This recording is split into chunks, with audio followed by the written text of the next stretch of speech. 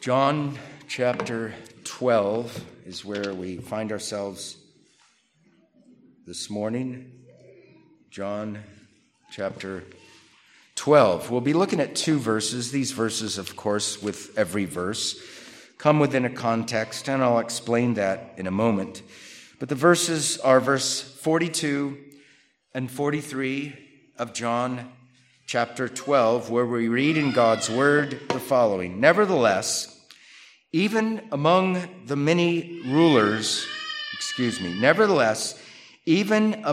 rulers, many believed in him. But because of the Pharisees, they did not confess him, lest they should be put out of the synagogue. For they loved the praise of men more than the praise of God. I think I have a sermon title, and yes, I do. It is Cowardly Belief in Jesus. I want to prove that that title is worthy of itself as we look through these two verses. Now, I said before, this comes in a context. It's verses 37 through 50. It's basically the section in John's gospel where we go from the public ministry of our Lord to our Lord with his disciples a few days before his death. There are other public appearances of our Lord, but not formal public ministry and miracles, either miracles or word actions or deeds of our Lord. This is the end of his public ministry. This is the apostle assessing various things. I think three things in this section. The first is the apostle assesses the widespread Jewish unbelief during our Lord's earthly ministry. You can see that in verses 37 and following. But although he had done so many signs before them, they did not believe in him, that the word of Isaiah the prophet might be fulfilled, which he spoke. And it goes on and on. So there is his assessment of widespread Jewish unbelief in the context of all the miracles he did and the ones they saw, plus his word deeds, the things that he spoke about himself being sent from heaven. Then in verses 42 and 43, we have John's assessment of the cowardly belief of some of the rulers. And then finally, from verses 44 to 50, we have an overview of some of our Lord's claims during his earthly ministry. So verses 37 to 50 function as a transition from our Lord's earthly ministry to the last few days of his life on the earth, which he spent mostly with his closest earthly comrades, the apostles, giving them directives about what life would be like for them once he died, rose, and ascended to heaven. So if I had an outline for this section, it'd be something like this, verses 37 through 41, John's assessment of widespread Jewish unbelief during our Lord's earthly ministry. Verses 42 and 43, the cowardly belief of some rulers.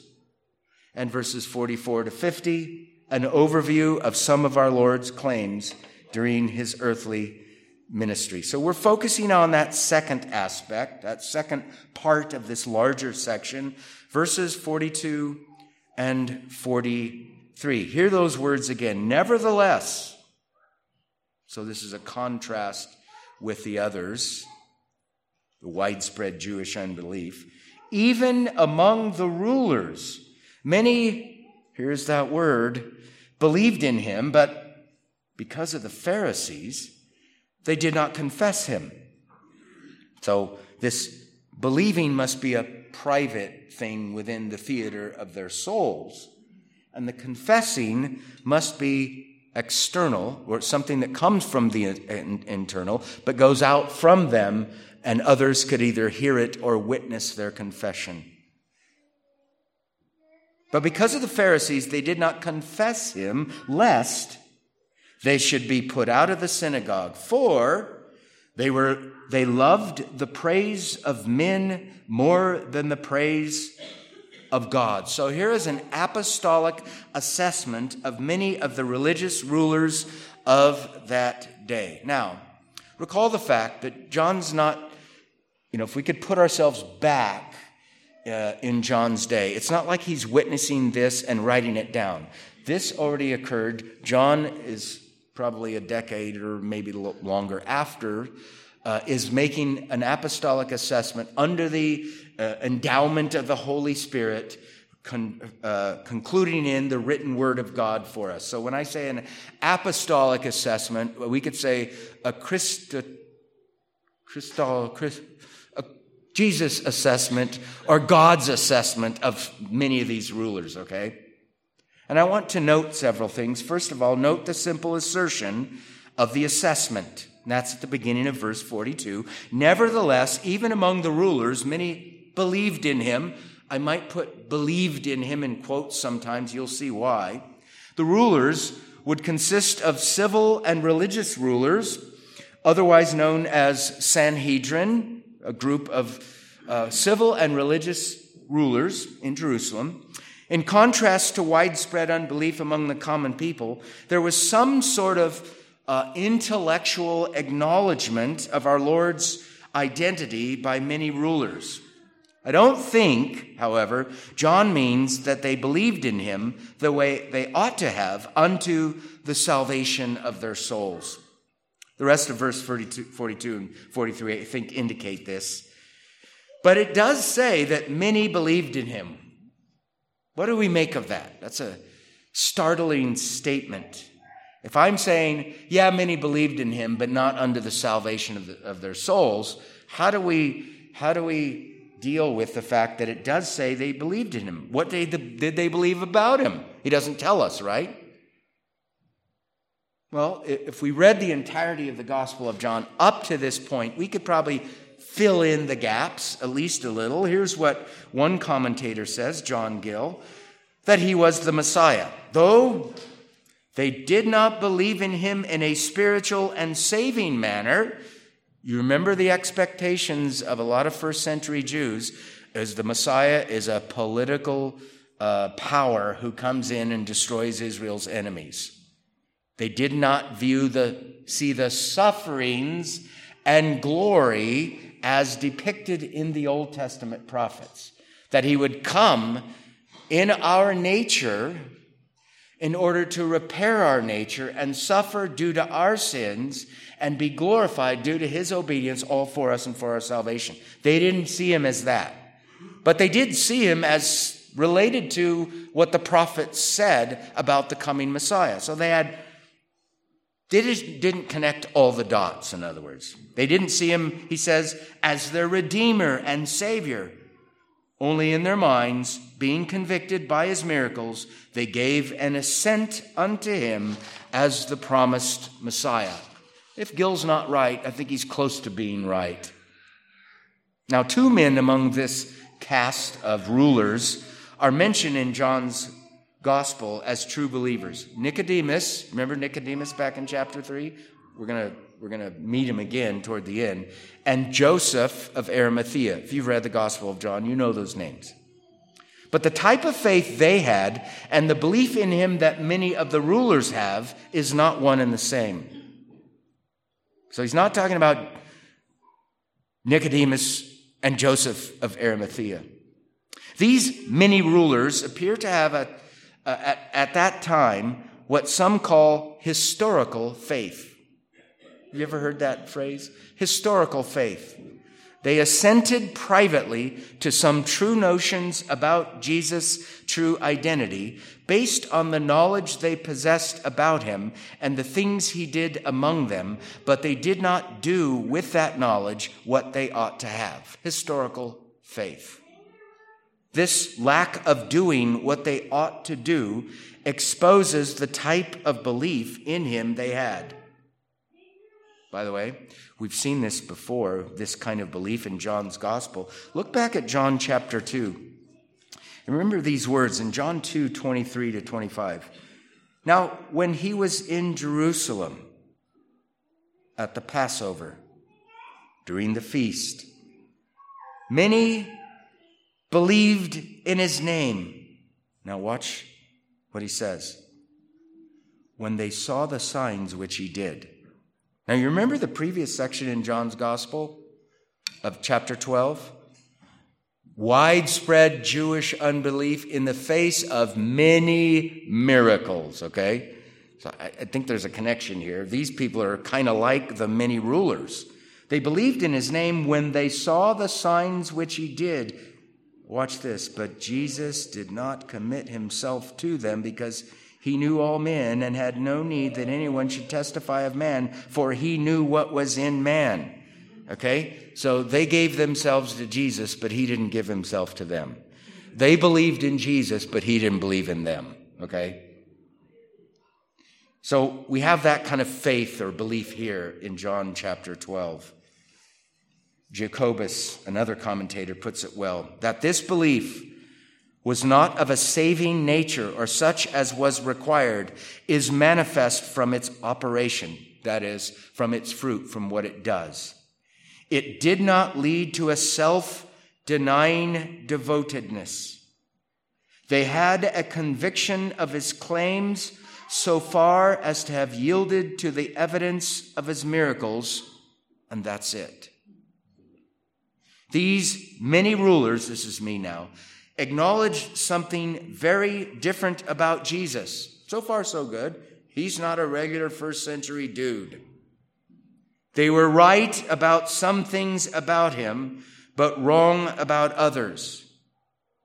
Their belief was not full, or what we would call saving faith. It was what I identified already as historical faith. They had as the object of their belief something about our Lord. They seemed to have assented to it as true because it says they believed in him. But since they didn't believe all there was to believe about him unto the salvation of their souls, they did not entrust themselves to him to be washed and cleansed from their sins and confess him before others. So, I said, let's note, first of all, the simple assertion of the assessment.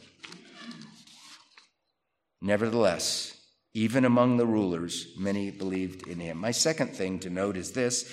Notice the contrasting lack of action in light of this assessment.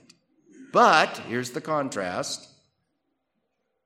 Because of the Pharisees, they did not confess him. So we got something going on internal that's called believed in him. And now we have something that ought to be externalized, but it's not. They ought to confess him. In other words, if you get fire on your hand, if you stick your, hand in a fire, you ought to pull it out, right? If you get the fire of saving grace in your soul, it's gonna come out. But because of the Pharisees, they did not confess him. So why didn't these many rulers confess our Lord according to their beliefs? Because of the Pharisees, right? Because of the religious leaders. Now, should they have confessed him publicly? Just reading the passage, should they have? It looks like they should have, right? Here's Romans 10:9, by the way. Apostolic assessment here.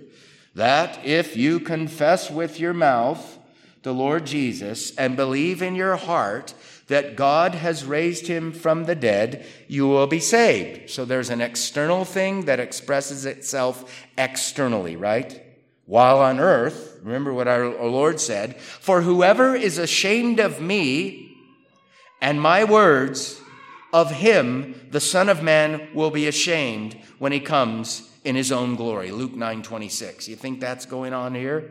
I think that's the apostolic, divine assessment of these many rulers. Did those many rulers display themselves as ashamed of our Lord? It sure seems so. Why? Well, externally, because of the Pharisees, the gatekeepers of the temple and the teaching ministry of ancient Israel in the days of our Lord.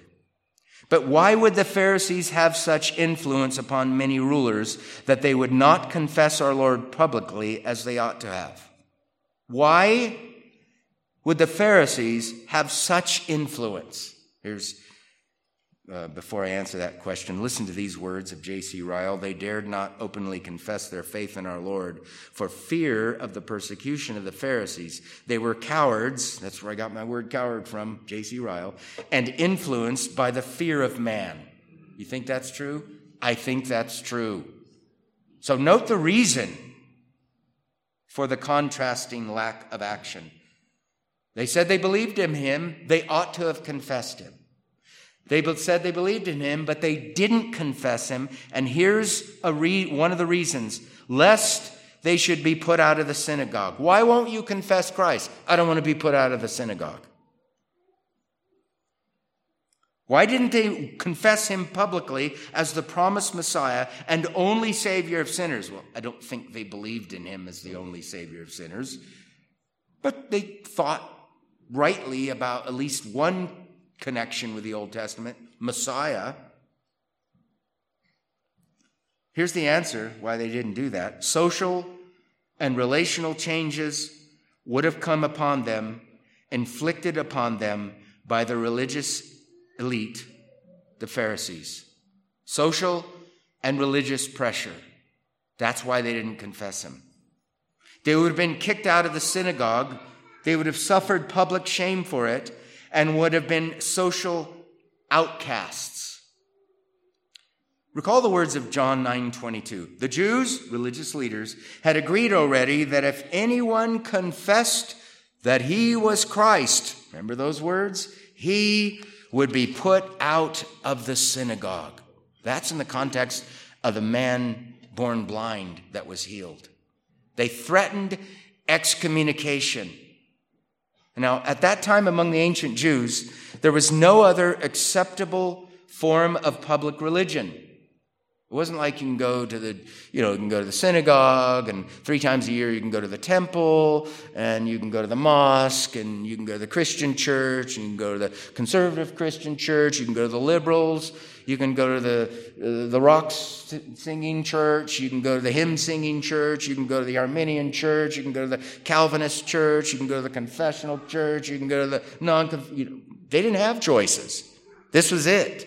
And if you were a ruler, you were a public person with the esteem, well, it wasn't always the esteem of the people, but because they were nasty people quite often. But you were propped up. You were something. You were visible. You lived in the gated community. That's not in the notes. See, I can speak to 21st century people.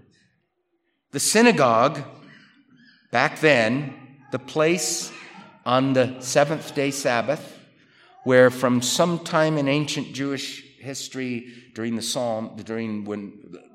least when the Psalms were written, the Jews started meeting publicly. Actually, it was way back. Leviticus 23 has what came to be called synagogue meetings, Sabbaths every Sabbath, meeting together for public instruction. Being put out of that synagogue was a big deal. And even a bigger deal for public rulers. It's one thing for just common folk.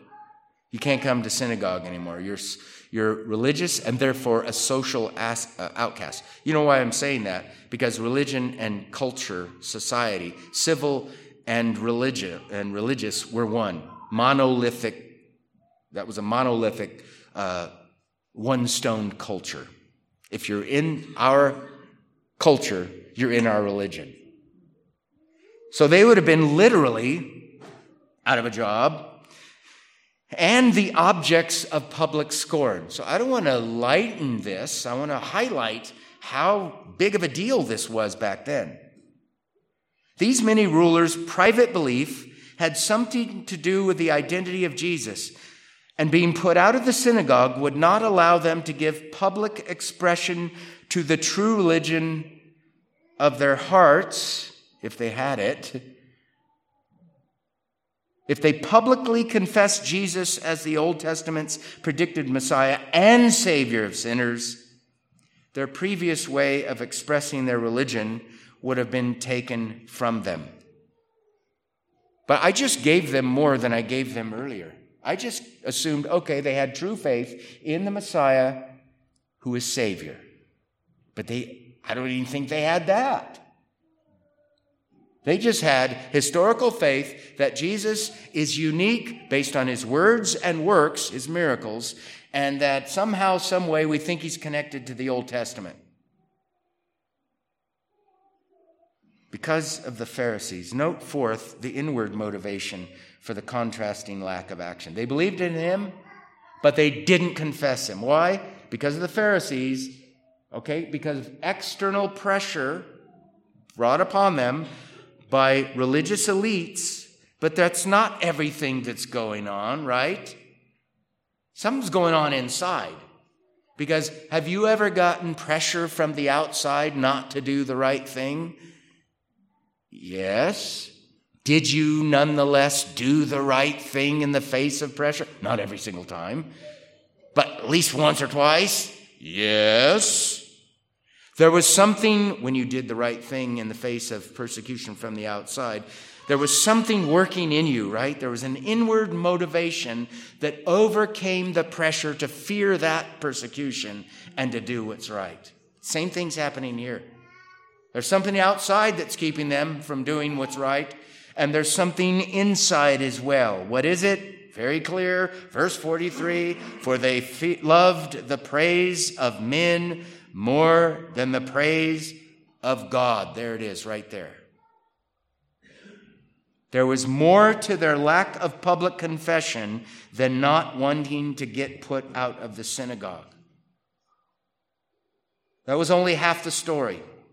Excommunication from the synagogue was an external motivation brought upon them by the Pharisees. But there was more going on than losing public face, wasn't there?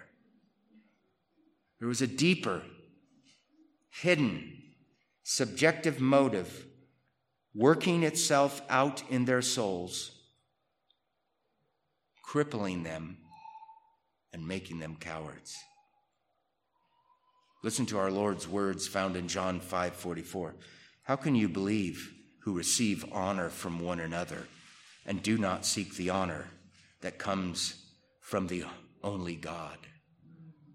That's the apostolic assessment sure is in line with Jesus' assessment, isn't it? Proverbs 29:25. The fear of man brings a snare, but whoever trusts in the Lord shall be safe.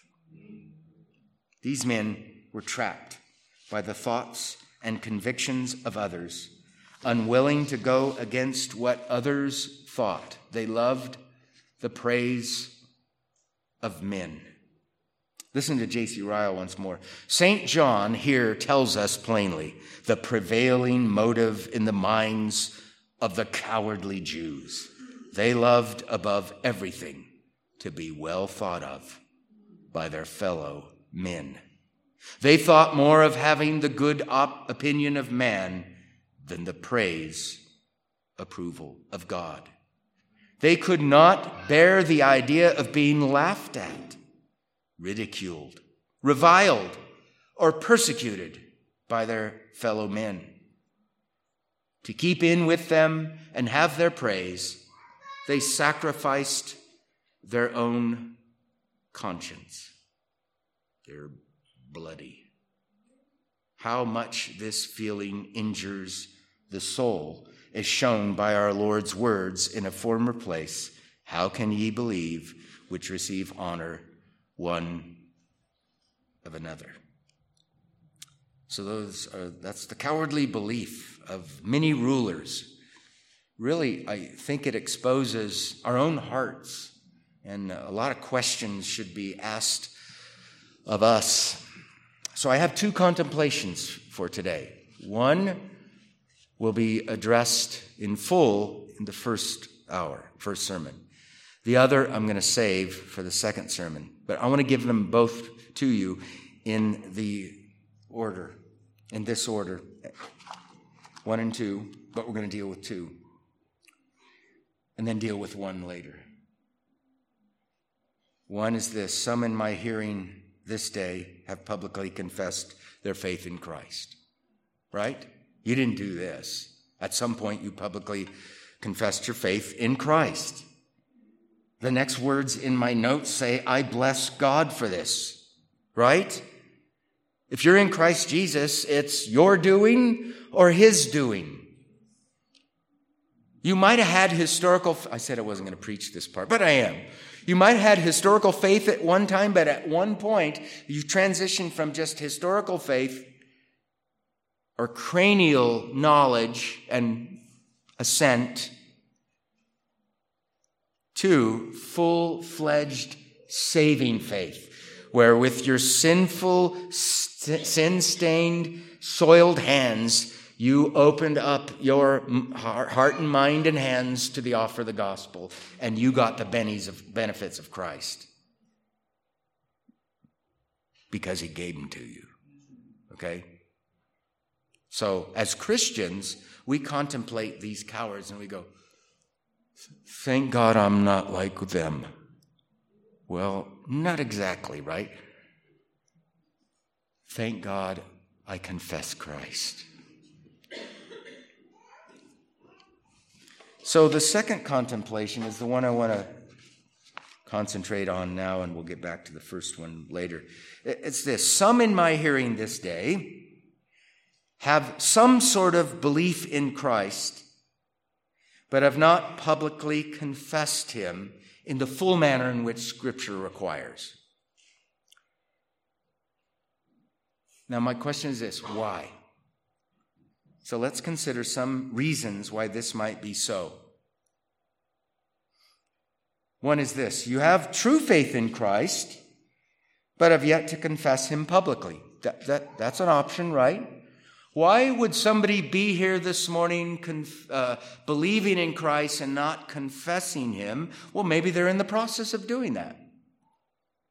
This public confession could be in process, right? And I'll just be very personal here with our church. We have one such among us, right? How did you know that's the next word in my notes? Except it's not in Spanish, it's in English. Amen with an exclamation point. If you want to see it, I'll show you later. But also could be many. Maybe you have not publicly confessed him because you don't know how and where. Could there be a person in the world that has Christ as the object of their faith, but is ignorant on how to move ahead and confess him publicly? Yeah, there can. You can be on the train and give somebody the gospel and they could be saved, and yet walking around kind of ignorant about, what do I do now, right? That's why evangelism that doesn't terminate on the person getting under a ministry in the church is only half evangelism. So maybe you have not publicly confessed him because you don't know how and where. So here's my exhortation to you. Tell others of your faith in him. Tell me today, then I'll tell you to tell the church by being baptized and joining the church, and we will all rejoice together, consummating that public profession in the Lord's holy supper. So maybe that's you. I don't know. But firstly was this: you have true faith in Christ, but have yet to confess him publicly. Secondly, maybe this fits you as what you instead. You have a similar kind of belief in Christ that these many rulers had. Maybe you're sitting here. By the way, you're here. And I assume there's something connected to Jesus for the motivating factor or basis for your presence here, unless somebody put a gun to your head, which I don't think that's why you're here. Maybe you have a similar kind of belief in Christ that these many rulers had. You believe there's something about Jesus that is unique. They believed that. He's not your normal standard figure from the first century. You're here today because of that belief. The things you believe about Jesus sometimes keep you from doing or saying things you know are wrong. Right? You can be unsaved, believe something about Jesus, and that belief in Jesus as not fully formed saving faith can keep you from doing and saying things. Maybe because of the things you believe about Jesus, you say to yourself something like this: I'm not what I used to be. Good. Right? And I'm certainly not like those sinful, evil people over there. Maybe you trust your attendance at public worship as a good sign that you're doing a good deed which warrants approval and reward from God. People think this way. You know, the way I put that is, so you're like giving God a bone kind of thing. And you think God is going to reward you with glory in heaven by virtue of things that you do because of you have a half-baked belief in Jesus. That's not Christianity. Maybe others know you frequent public worship and commend you for it. But your belief, like these many rulers, has not moved you to go any farther than an internal persuasion of something true about Jesus. If that's you, what does that sound like? Or better yet, who do you sound like? To me, you sound like these many rulers, right? There's something internal, belief. It expresses itself sometimes externally, like today.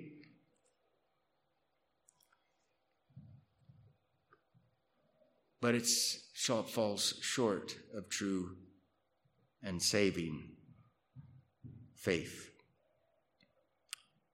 Now I'm going to close with the words from a hymn. And I want you to take these words from the hymn, and then we're going to sing it. If you want to look, it's hymn number 393. Take these words as me beseeching you to come to Jesus, not like these many rulers did. Come foul to be cleansed. Come guilty to be pronounced righteous, but not by virtue of anything you've done, but by virtue of his righteousness credited to you. Come weak and wounded. Come sick and sore. These are the words from the hymn. Come needy beyond human help. I think I added those. You have to come to the point where you realize, I don't just need horizontal help. I need a top-down, vertical, from heaven, zap from God. God has to do this, Come that way. Weary, heavy laden, bruised, and broken by the fall. You know how that's a contemporary word. We're all broken. I used to not like it. But if you put it in that kind of a context, broken by the fall, I get it then, okay? Come with your bloodied, guilty conscience.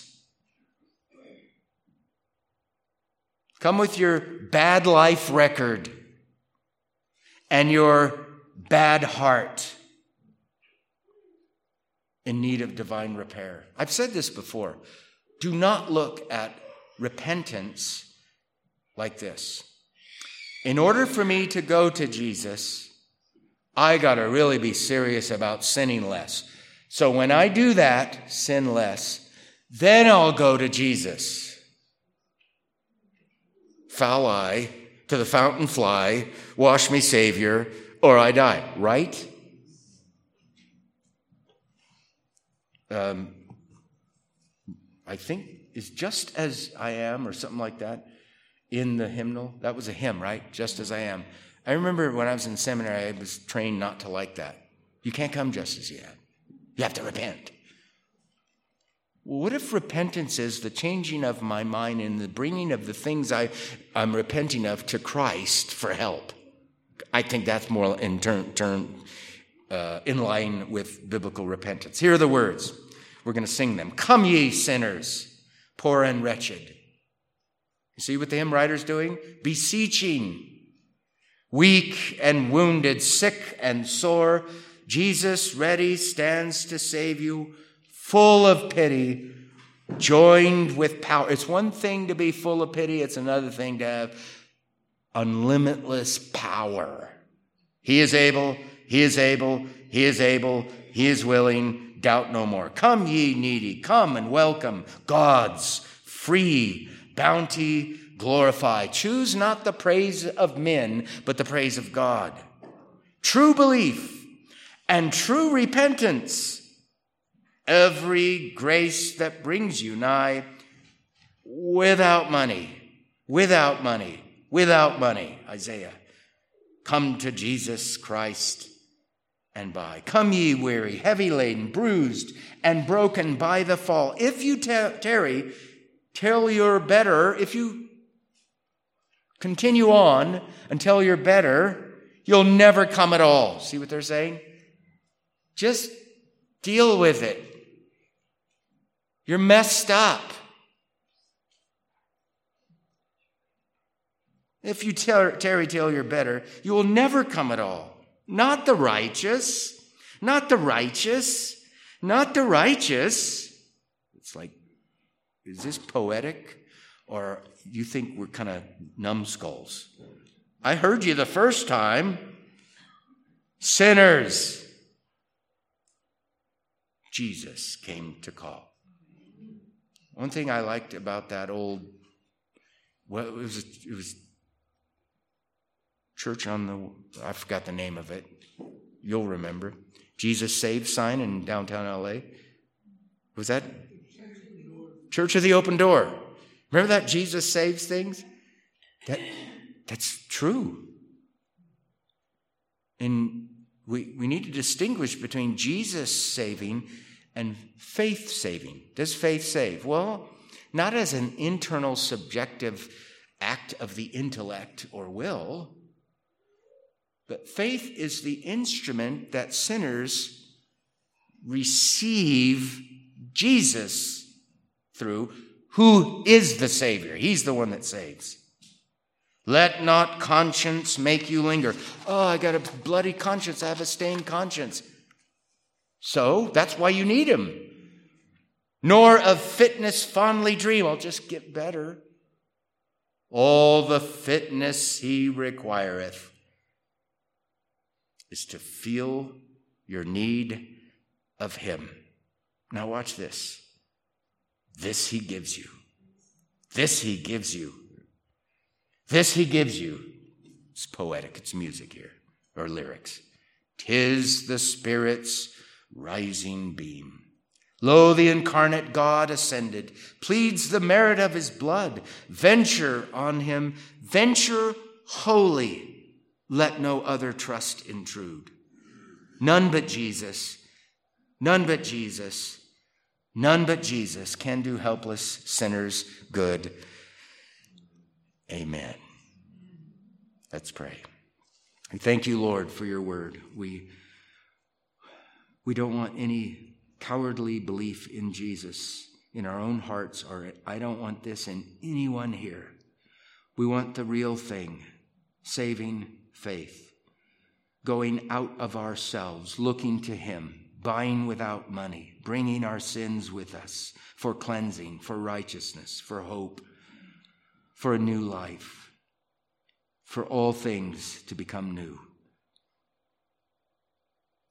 Bless your word, and as we sing, encourage our hearts, we pray in Jesus' name. Amen.